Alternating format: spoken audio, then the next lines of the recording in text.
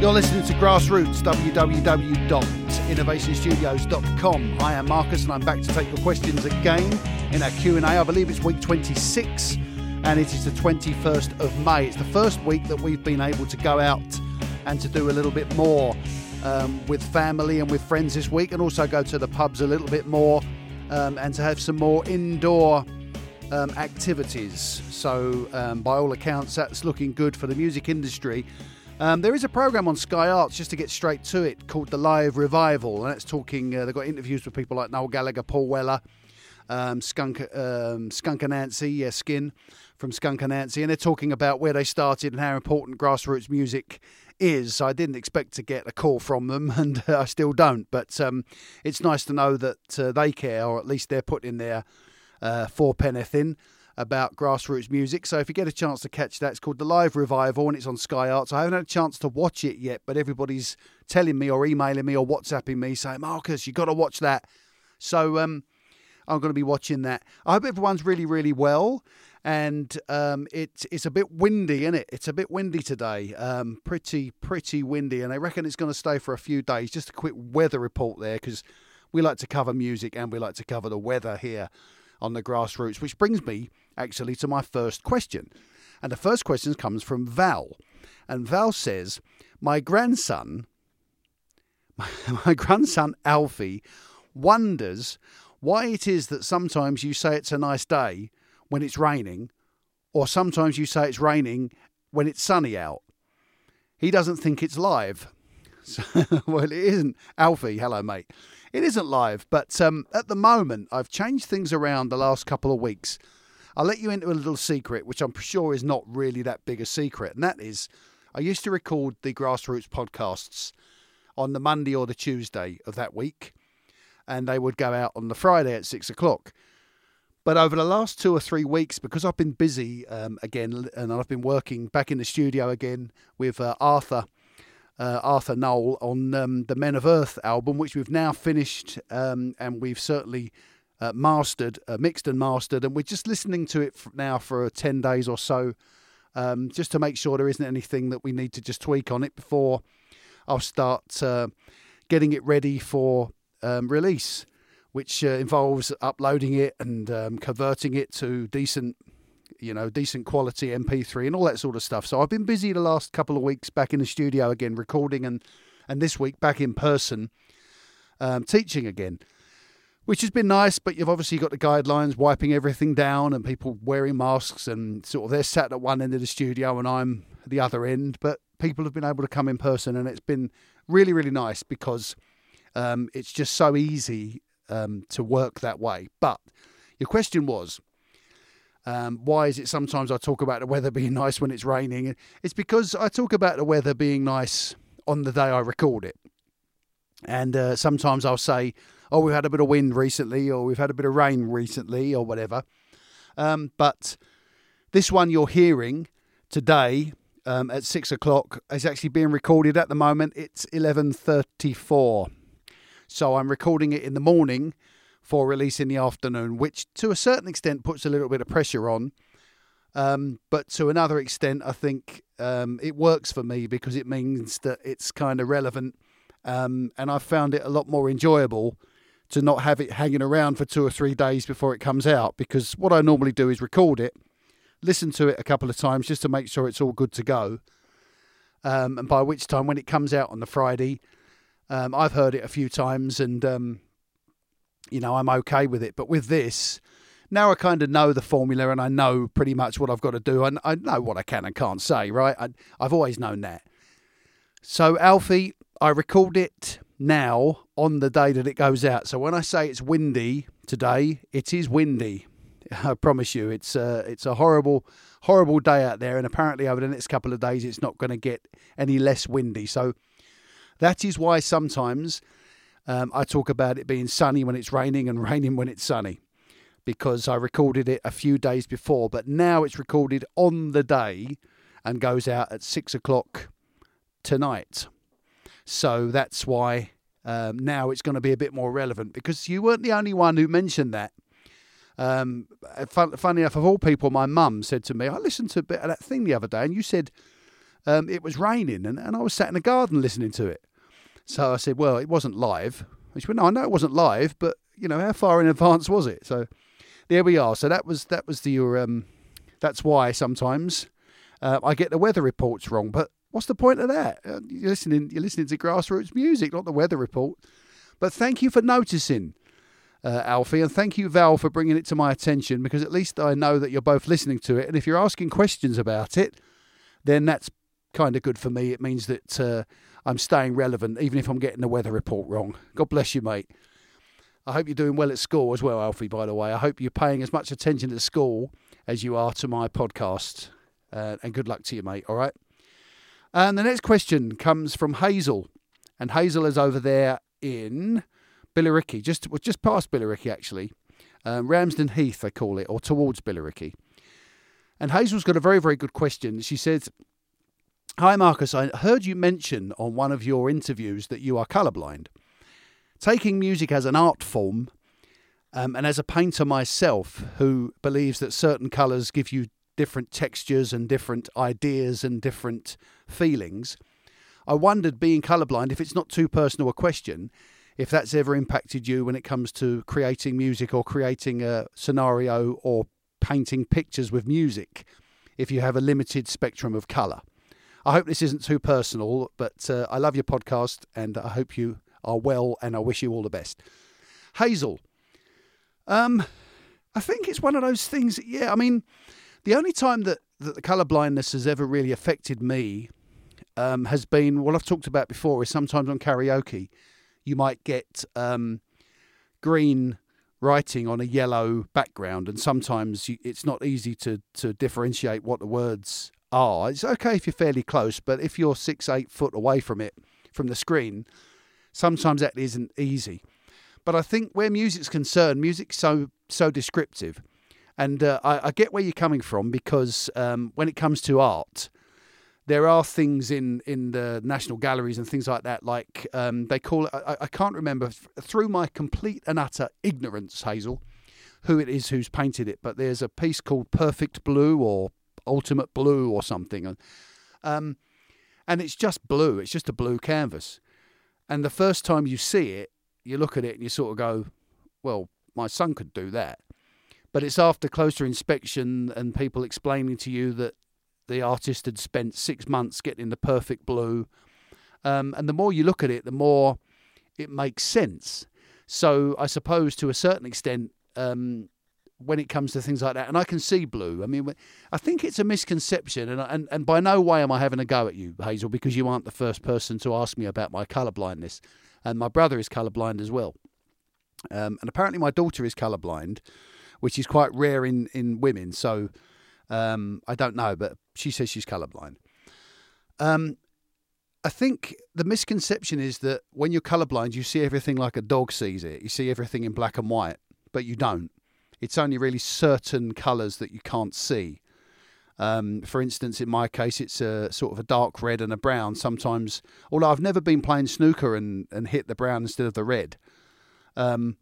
So maybe mine's a slightly darker brown. Whereas I know Peter Ebdon, one of the snooker players, a few times has potted the brown instead of the red and fouled, or potted the red instead of a brown and fouled, because he couldn't differentiate between the two colours.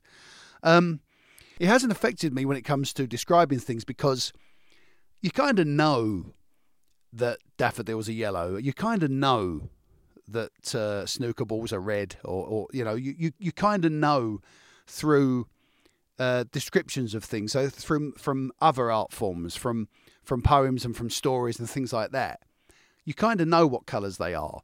So if you see something and you immediately notice what the shape of it is, and for instance, you might see a flower, or you might see let's say you see a poppy, you know it's a poppy, and even though you may struggle to notice the redness of the poppy, you know it's red, because so many people over the years have told you, and so many people have written poetry about poppies being red, so you know they're red. I think where it gets difficult, I mean, my uncle worked for BT for years and was doing all of the rewiring stuff, and he was colourblind. But you kind of know the order of the wires, and you kind of know your job, I suppose. As far as I'm aware, he never blew himself up. He's still here. But yeah, you don't really. It's not like it impedes you in any way, because if you're singing, if I were to write a song tomorrow about singing about the daffodils in the grass, which if I ever do, by the way, if I ever write a song about daffodils swaying in the grass, can somebody shoot me?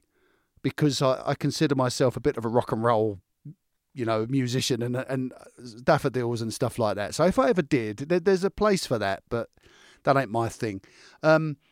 But if I ever were to write a song about daffodils and grass, then I would know about the yellow daffodils and the green grass. It wouldn't impede my my creativeness in terms of writing a song, because I would know about the blue sky.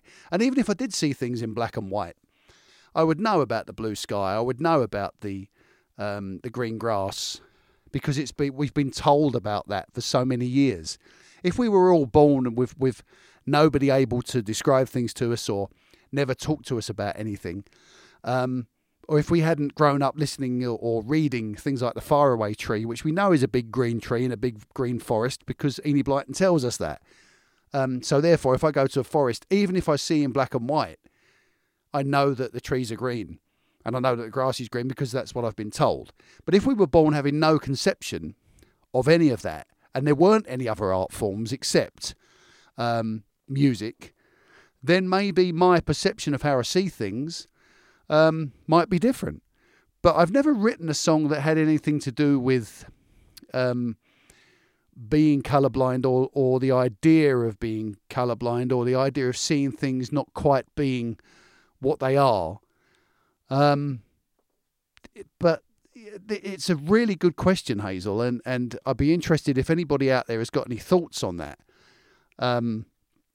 If there would be a situation other than when you're trying to read a karaoke track and it's the two colours you can't see, so therefore you can't find the words in the music. Or sometimes if you're choosing a guitar, many times I've chosen a guitar that I thought, or looked at a guitar that I thought was a certain colour and then it was another colour. And I've said, it's a nice dark red, and it's not. It's like a brown colour, and so I haven't bought the wrong one.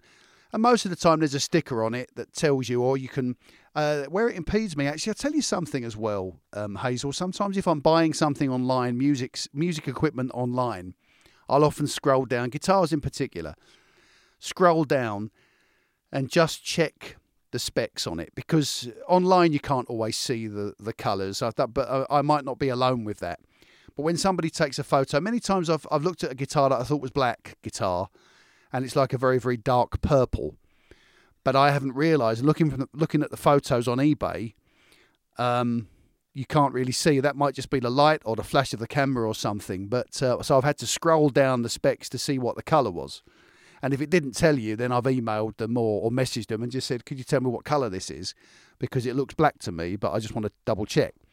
So in that instance, sometimes that's on a musical level, but I don't think it's ever affected how I felt about anything. It's never affected how I wrote about anything, and it's never really affected how I feel or how I could take colour as being something that's important, because we kind of tell people in our songs that the grass is green and the daffodils are yellow. We don't see it as a visual thing, but a great question, actually, and quite a different question from Hazel there, who has touched on something, and I hope that people will respond to that. Send me your emails if you find that being colourblind has impeded you in any way, because we're not alone. There's lots of us out there, and it's not a disability. It's not a problem. It's just it's perceived as something far worse than it actually is, and it's really not that bad, Hazel, I promise you.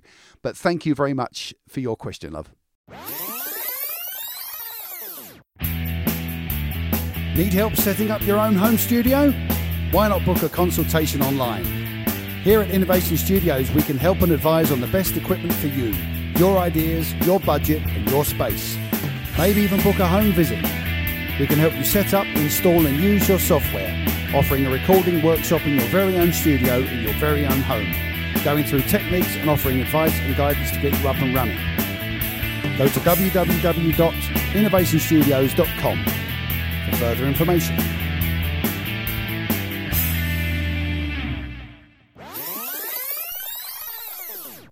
Edna from Romford says, "Hi Marcus, I've seen you a few times at the Rusk Club and I've always enjoyed your show. Say hello to Ken for me." I will do. I will say hello to Ken for you, Edna.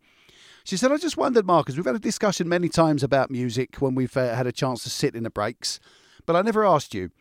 Lots of bands have dropped members and replaced them over time, but kept their name and played the same songs. Do you think they lose their identity when this happens? And would it be better to form a new band with new musicians instead?" New musicians, I should say. I've got somebody else's teeth in today. Hello, Edna. Well, there's been many bands that have done both.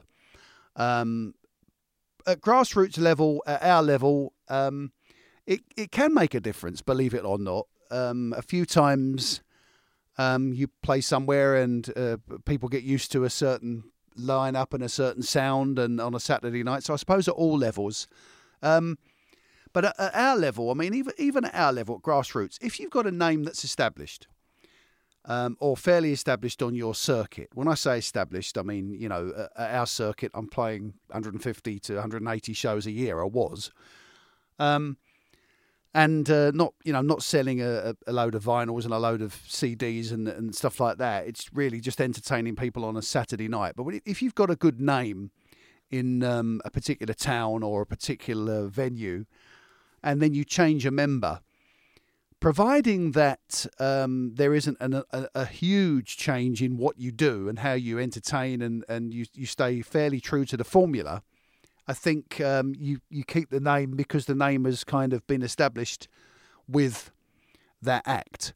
So in the case of us, we're high and dry. Ken and I are high and dry when we work together, but when we play as a trio, we're Face the Music when we bring Lorraine in.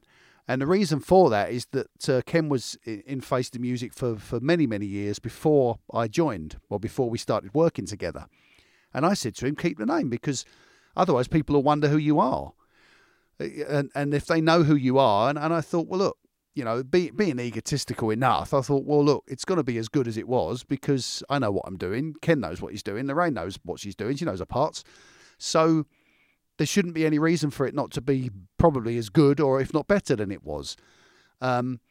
So keep the name because people know who you are, and it won't take people that long to get used to it. And at our level, we don't tend to get the same situation as at sort of international level. I mean, I can't think of any boy band off the top of my head. I can't think of any of them where a member has left and they've replaced them with another member. One Direction had 5 and then they were 4. Boyzone had 5 and then, well, unfortunately because of Stephen Gately, that's a slightly different situation. God bless you, Stephen. But they didn't try and replace Stephen because they were a 5-piece. That's what I was trying to say, really. Take that with 5 and then they were 4 and now they're 3. So they haven't tried to replace a member with somebody else. Back in the 60s, Manfred Mann had a singer who they either replaced with John Paul Jones or John Paul Jones was the replacement. I think they replaced John Paul Jones. Let me know on that if I'm wrong. I'll look it up later because sometimes I can't remember. But they kept it as Manfred Mann because that's what it was. And I think even now you've got bands like The Searchers are still going out. I think there's probably only one member of maybe 2 of The Searchers who are original members.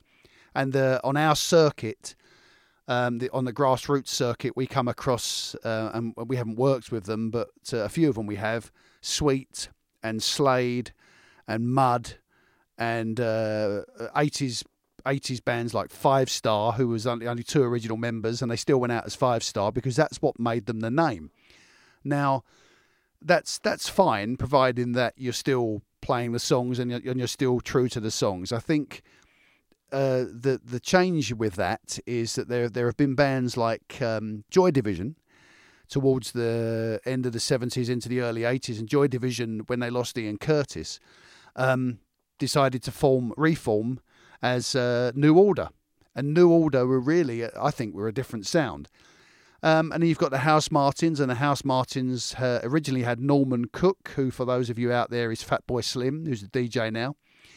And Norman Cook left, and then the Beautiful South were formed. Paul Heaton formed the Beautiful South, and although it's his voice, I suppose it's slightly different. I look at some of their House Martin stuff and it sounds a little bit like The Beautiful South, but I suppose it's because you've got that voice there. And then you've got other bands that have formed because of bigger bands. So if you take Oasis as an idea, from Oasis you have Noel Gallagher's High Flying Birds, and then you have BDI, which was another band that Liam had formed. And they kind of took it in a different direction because they didn't want to put it under the same bracket as Oasis. I suppose maybe there were contractual things going on, but Oasis had performed without Noel and maybe could have made an album without him. In the case of bands like INXS, when they've lost Michael Hutchין, they brought in, took them a few years, but they brought another singer in and toured so that people could hear the songs live. But I don't think it was ever as big as it was when you had the original member there. So I think there are arguments for both. Crowded House came from Split Enz. They were already, the two Finn brothers had been in Split Enz towards the end of the 70s and into the 80s, and then Neil Finn formed Crowded House and was in Crowded House for about 5 years before he brought Tim Finn into the band. It seems like quite a strange thing to do because, you know, they had worked together in Split Enz, and Tim Finn had decided he didn't want to be in Crowded House and had gone on and sort of released a couple of solo albums. And Neil Finn forms Crowded House and then brings Tim Finn in for one album, which is Woodface. And it's got Weather With You, and it's quite a massive album, but it was one of those things where I'd seen interviews with him and a couple of the other members of the band had said we didn't think we needed him because we had everything there, but Neil wanted to bring him in and make him a member of the band. So that was a strange, I suppose, a situation. If you go and see Crowded House now, you've got Neil Finn, you've got Nick Seymour on the bass, but obviously they've got a different drummer and they've got a different guitar player. Originally, they had... I think Neil Finn played most of it, and then Tim Finn played some of it and came in. And then when Tim left, they brought in another Mark. I forget his name. It's terrible, isn't it? But he was playing the guitar. So as long as it's Crowded House and as long as it's played and the songs are played, as long as it's Slade, as long as it's Sweet, as long as it's Mud, and the songs are played well, then I suppose, you know, people won't worry about it too much. But there's an argument for both. It depends what the other members of the band are thinking. In our case, on a Saturday night and grassroots music on a Saturday night, you're pretty much entertaining people with a wide range or you should be, a wide spectrum of styles and decades and whatever. So you've got something for everybody. So if a member leaves and a new member comes in, so in the case of High and Dry, there's been one or two occasions where Ken hasn't felt too great and I've sung most of the songs, or there's been one or two occasions where Lorraine hasn't been able to perform because she hasn't been well or due to sickness or whatever. And Cheryl has come in, who's my other half, and she's come in because Cheryl's a singer and like a front singer, if you like, whereas Lorraine's a great backing vocalist. Cheryl, we've said to her, missing a trick if you don't sing a couple of songs, and it's only adding to the show to have somebody else in.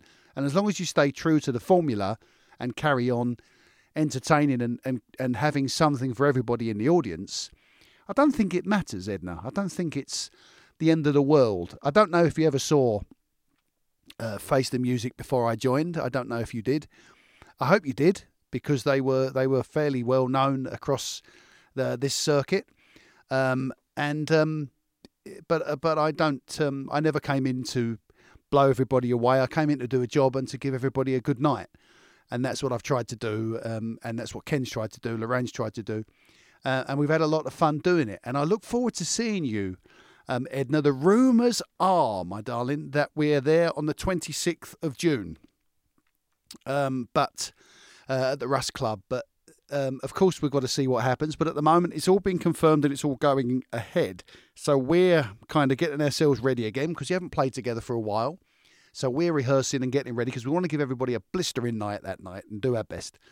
So if I see you there, and I hope I do, Edna, we'll have a drink and say hello to George for me as well. And I'll look forward to seeing you both on that date. Thank you for your question, my darling, and I hope you're keeping well and keeping safe. Andrew says, hello, Marcus. I hope you're okay. I just wondered, what are the pros and cons of busking? The weather. I think it's busking's a good thing. And I think it's a very, very good thing to do because, I mean, you're not looking really to entertain. It's very rare that you busk anywhere and people will stop and listen to you for longer than a couple of songs at the most. But I suppose the pros and cons are that if you have stuff to sell, if you've got CDs and stuff, people might hear you sing a couple of songs and buy a CD. It's your time, it's your effort, and obviously the elements can play a part in that. If it's a boiling hot day or a freezing cold day, guitar's not something you can play with gloves on, or at least you shouldn't. Believe me, I've heard some buskers who I think are still wearing their gloves, yeah, I mean, I think it's a good thing to perform in any disguise, really. If you feel like doing it, get up and do it. You've got nothing to lose. I mean, you get the odd group of lads come past or a group of girls come past, and they're laughing at you. They're taking a mick at you. But and they're looking down in your guitar case. You've got about 27 pence in there. But you're entertaining. You're singing a few songs. It doesn't hurt anybody really. It's not causing anyone offence. Unless you're singing anything that's particularly awful or particularly relevant, or if you're singing a song about politicians or singing a song about Brexit or singing a song about coronavirus, then best left alone if you're singing it in public. But most of the time, I don't think people really listen to you much. I think they sort of busily go past and so might just give you a nod and say, there you are. There's a gentleman in Liverpool, and I forget his name, but I will, if I get a chance, put it. I'll try and give him a mention next week. But he's called Danny, and he's been a busker for years, and he's so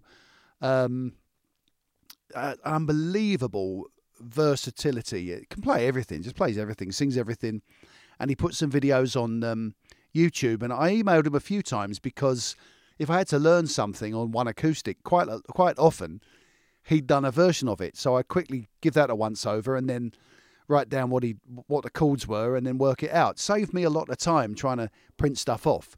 And I did take the time to thank him, and I made a donation to him just to say thanks for your time and I wish you well with what you do. But he's been a busker for years around Liverpool and around that area. And also Terry St. Clair, who I met and I interviewed. If you go back and listen to I think it's the very first one. Terry has been a busker for 50 years. And although he's played other shows and he's done a bit of TV, he's made a lot of money from busking and playing his own stuff. I mean, all right, Terry's at Covent Garden. He's not standing outside H&M in the middle of Basildon Town Centre. He's got Covent Garden. So he's got, but ultimately he's still got to sing the songs and he's still got to do the job. And he doesn't do Covent Garden 7 days a week. I'm sure there's plenty of other places that Terry plays where he doesn't get that response. But if he does, and if people are there and they're enjoying it and they buy his CD because of it, and he's promoting his own material, I think it's a good thing. And I think busking is a good thing. And I think people like Ed Sheeran wouldn't be around, wouldn't be as big as they are if it hadn't been for busking, because that's where he learned his craft. That's why now he's an international star, because he'd been playing so many shows in his own head for so long, and he knew his songs inside out, knew his material inside out, knew how to perform it inside out. And I like to go on YouTube now and again and look at the odd thing. The people put videos on there of somebody playing drums on a few pots or something and they're busking. And there are some seriously great musicians out there. And if you're not doing anything and you can entertain with one guitar and one voice, get out there and do some. I mean, I know there are certain guidelines. I know there are certain rules you have to follow. And I know there are certain areas you can't stand in and certain areas you can't play. And it used to just be you could play anywhere and set up. These days, there's usually got to be some sort of, particularly in the city as well, there has to be some sort of arrangement. But I think a lot of the time, providing you are able to, to work with the place you're performing in, and they know you're there and you're doing it within the guidelines and within the rules of stuff, yeah, I would advise that everybody tries to do it. The pros are that you're performing. So therefore, if you're performing, you might get noticed. Somebody might like you and like what you do. There are stories of people busking. Eddie's one of them. Chris Helm from the Seahorses, there's a story of him busking. And then he was picked up by John Squire, who saw him and said, look, you're a great singer. I'd like you to be in my band. I don't know whether it's folklore, but look, I want to believe it.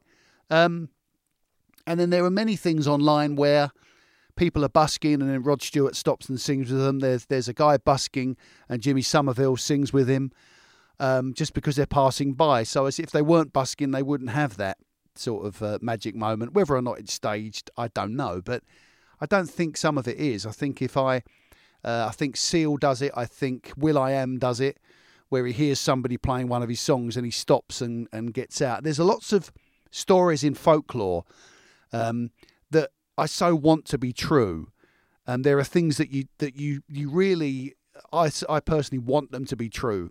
Like I want to believe that Rod Stewart genuinely was shopping and heard somebody singing and they were singing one of his songs and he said, do you mind if I sing with you? And then gathered a crowd and they had this guy had this magic moment. I want to believe that Elton John has kind of got off a plane somewhere and someone's been busking in the airport and he's sort of joined in. I want to believe that Keith Moon allegedly had stopped on the way to a Who gig in America because he heard drums coming out of a garage and then went in and helped and gave the kid a drum lesson. I want to believe that. I also want to believe that when they carried Houdini into the church for his funeral, that one of the pallbearers is allegedly supposed to have said, I bet he's not even in here, which I really want to be true. I don't know if it's true or not, but I would love that to be true. It may be disrespectful, but I think it's funny as hell if they said, I bet he's not even in here. That's magic.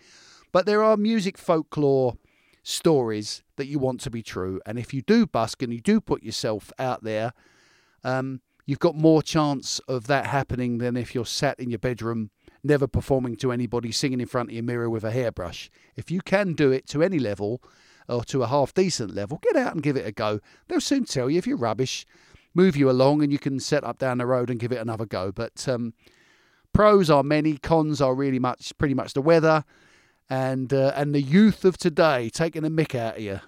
So there you are. Thank you for your question.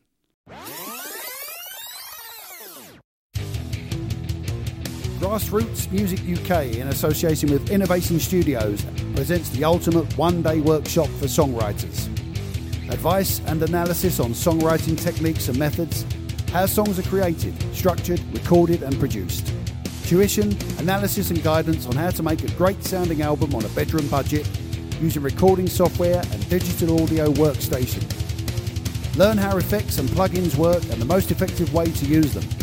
Mixing and mastering to CD, WAV and MP3. Adding album artwork, tags and songwriter info.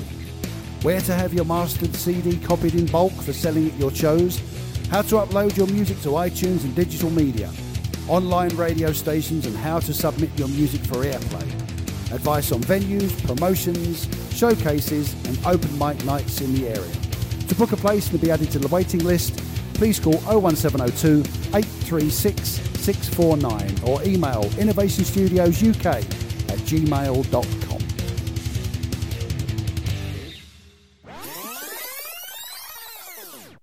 Jeremy in Wakering. Hi Marcus and all at Innovation Studios. I just wondered, Ken Dodd, the comedian, famously went for fish and chips after his marathon shows. What is your favourite after-gig snack? Really?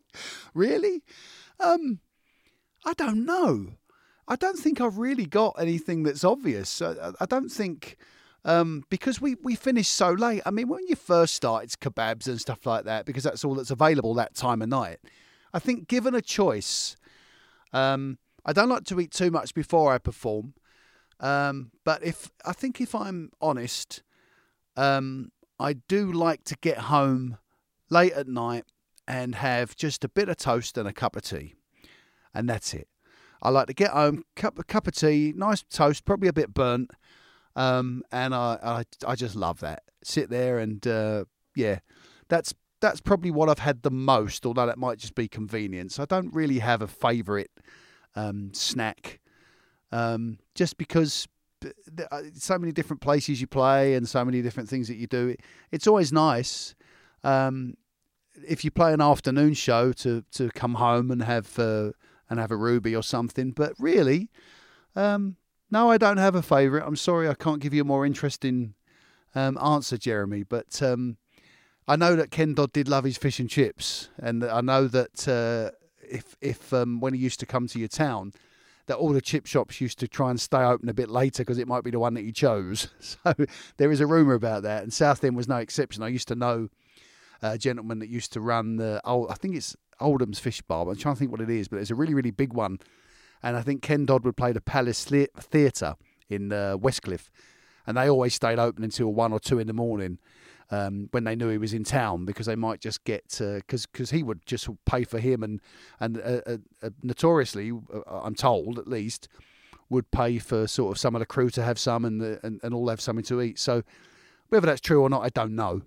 But I loved Ken Dodd, by the way, and what I loved about Ken was that he would analyse. He would have people in the audience analysing his show all the time about how people would react to things, and I think it's a good lesson for musicians as well, is to watch your audience. You know, look for little signs, particularly if you're playing a working men's club or something like that, or where you could be too loud. Look to see if people are screaming their order over the bar. Look to see if people are screaming in each other's ears, because then you kind of look at it and you go, I think we're a bit loud because people are struggling to hear. Now, if they're sat down the front, of course, but if they're sat halfway back and still struggling, or if they look like they're making faces or putting a finger in their ear as if to, always watch your audience. And if you can't, then it's nice to have somebody with you to just say, keep an eye on everybody tonight. Let me know if anybody's mentioning that it's too loud, or anybody's not having a good time, or not that I always had plants in the audience, but sometimes I've had my family with me, and I've come up in the break and they've said, no, it looks like everyone's enjoying it, because they watch the audience as well for me, and I keep an eye on what's going on. So I know I changed the subject a little bit there, but there's a big lesson in what Ken Dodd used to do, and that was to analyse pretty much every show and to make a note of what people liked and what they didn't like. And that's a massive thing for people at grassroots level music to think about. Have a look at your audience. It's not just a case of playing what you want to play. It's not just a case of playing the songs that you like.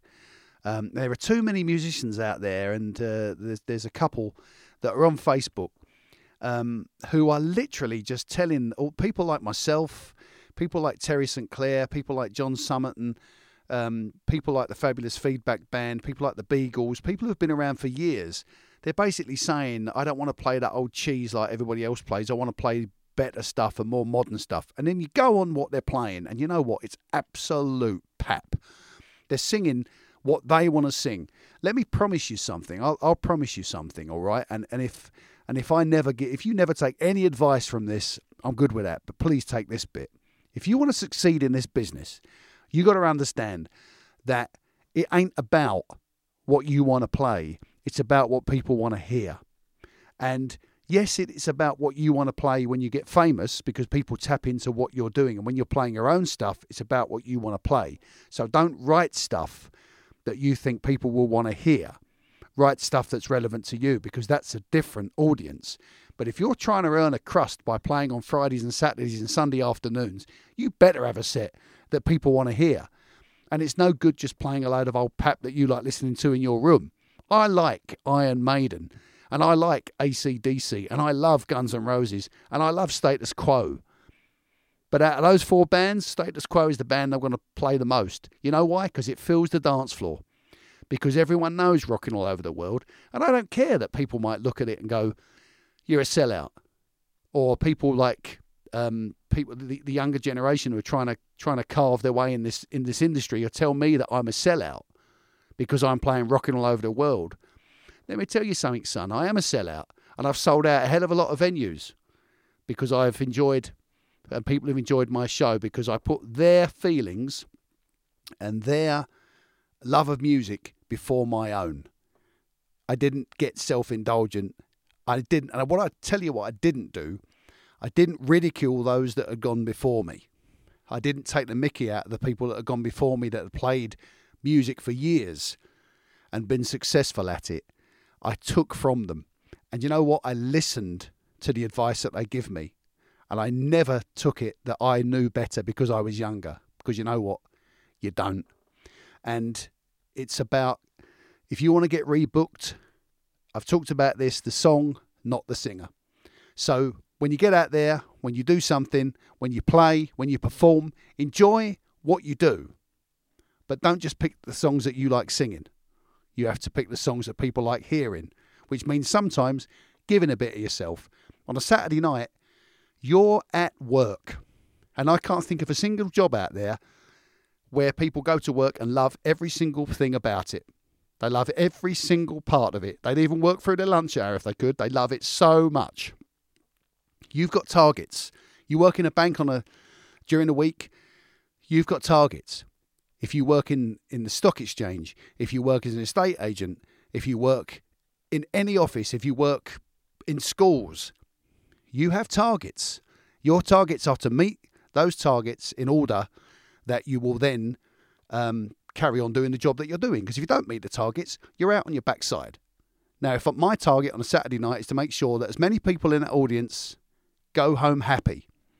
And if people are going home unhappy because I'm too loud, because I'm too egotistic, because I'm too inexperienced, and because I'm playing stuff that I want to play, as soon as you hear the expression, he's good at what he does, you're finished. You are toast.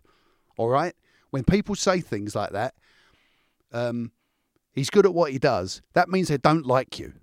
Okay? When people say he's good at what he does, it means they don't like you. And it doesn't matter how you dress it up. That's it. You know? No, you're good at what you do. No good. You need to be good at what they listen to. You need to be good at what they want. And that's the difference. Anyway, look, that was a bit of a rant, but I care about this business. People ask me how they're going to succeed in this business. People don't say, hey, Marcus, you're such a role model. You've done 30 years. I've done 30 years. I never expected to do 30 years. I didn't expect to do 30 minutes. I didn't expect to do 30 weeks. And I've done 30 years. And the reason I've done it is because I am a musical prostitute. I will play and do whatever the client want me to do in order that they will want me back, and I will go back and I will perform for them again. When I play in a care home, I don't play loud stuff. I do the job. And that's the truth. If somebody wants you to fit a carpet and they want a white carpet and you tell them that the white carpet, okay, it's going to show marks, but they insist on having a white carpet, you don't go in and fit a black one because you think, I've made that decision, I've fitted a black one for you. I know it's not what you wanted, right? But it won't show the stains. You bloody fit what they want you to fit. And you use the right colour paint when you're painting someone's house, and you use the right bloody spanner when you're fixing someone's engine. So if you're performing on a Saturday night, play stuff that people want to hear, because all that self-indulgent stuff that you want to listen to, you can practice with that and strengthen your voice so that you can go out on a Saturday night and make that show better. God bless you all for listening, all right? All of you out there, take care. Another brilliant week. I've had fun listening or had fun answering your questions. This is always a difficult bit. I never know how to say goodbye, so I'm going to keep it short. I'll be back next week. Thank you for your subscriptions. Thank you very much for your questions. Thank you very much for your WhatsApp messages and your emails. And thank you very much for your time. I want to say a big hello to Reese, by the way, who is out there. He called me a couple of days ago. He was out on the road. He's a long-distance driver, and he was out on the road, and he was listening. He said, I listen to all your podcasts, Marcus. I love it. So I said, I'll give him a shout. So, Reese, I hope you're okay, mate, and say hello to Tay for me, and I'll see you very soon, hopefully for some more guitar lessons. Everybody out there, Grassroots Music UK is the YouTube channel. www.innovationstudios.com is the website. And you can find me on Instagram, you can find me on Twitter, and you can find me on Skype, and you can message me in a plethora of different ways. Look, I'm out of here, all right? You take very good care. I'm going to love you and leave you. Yours in Music signing off. Bye-bye for now.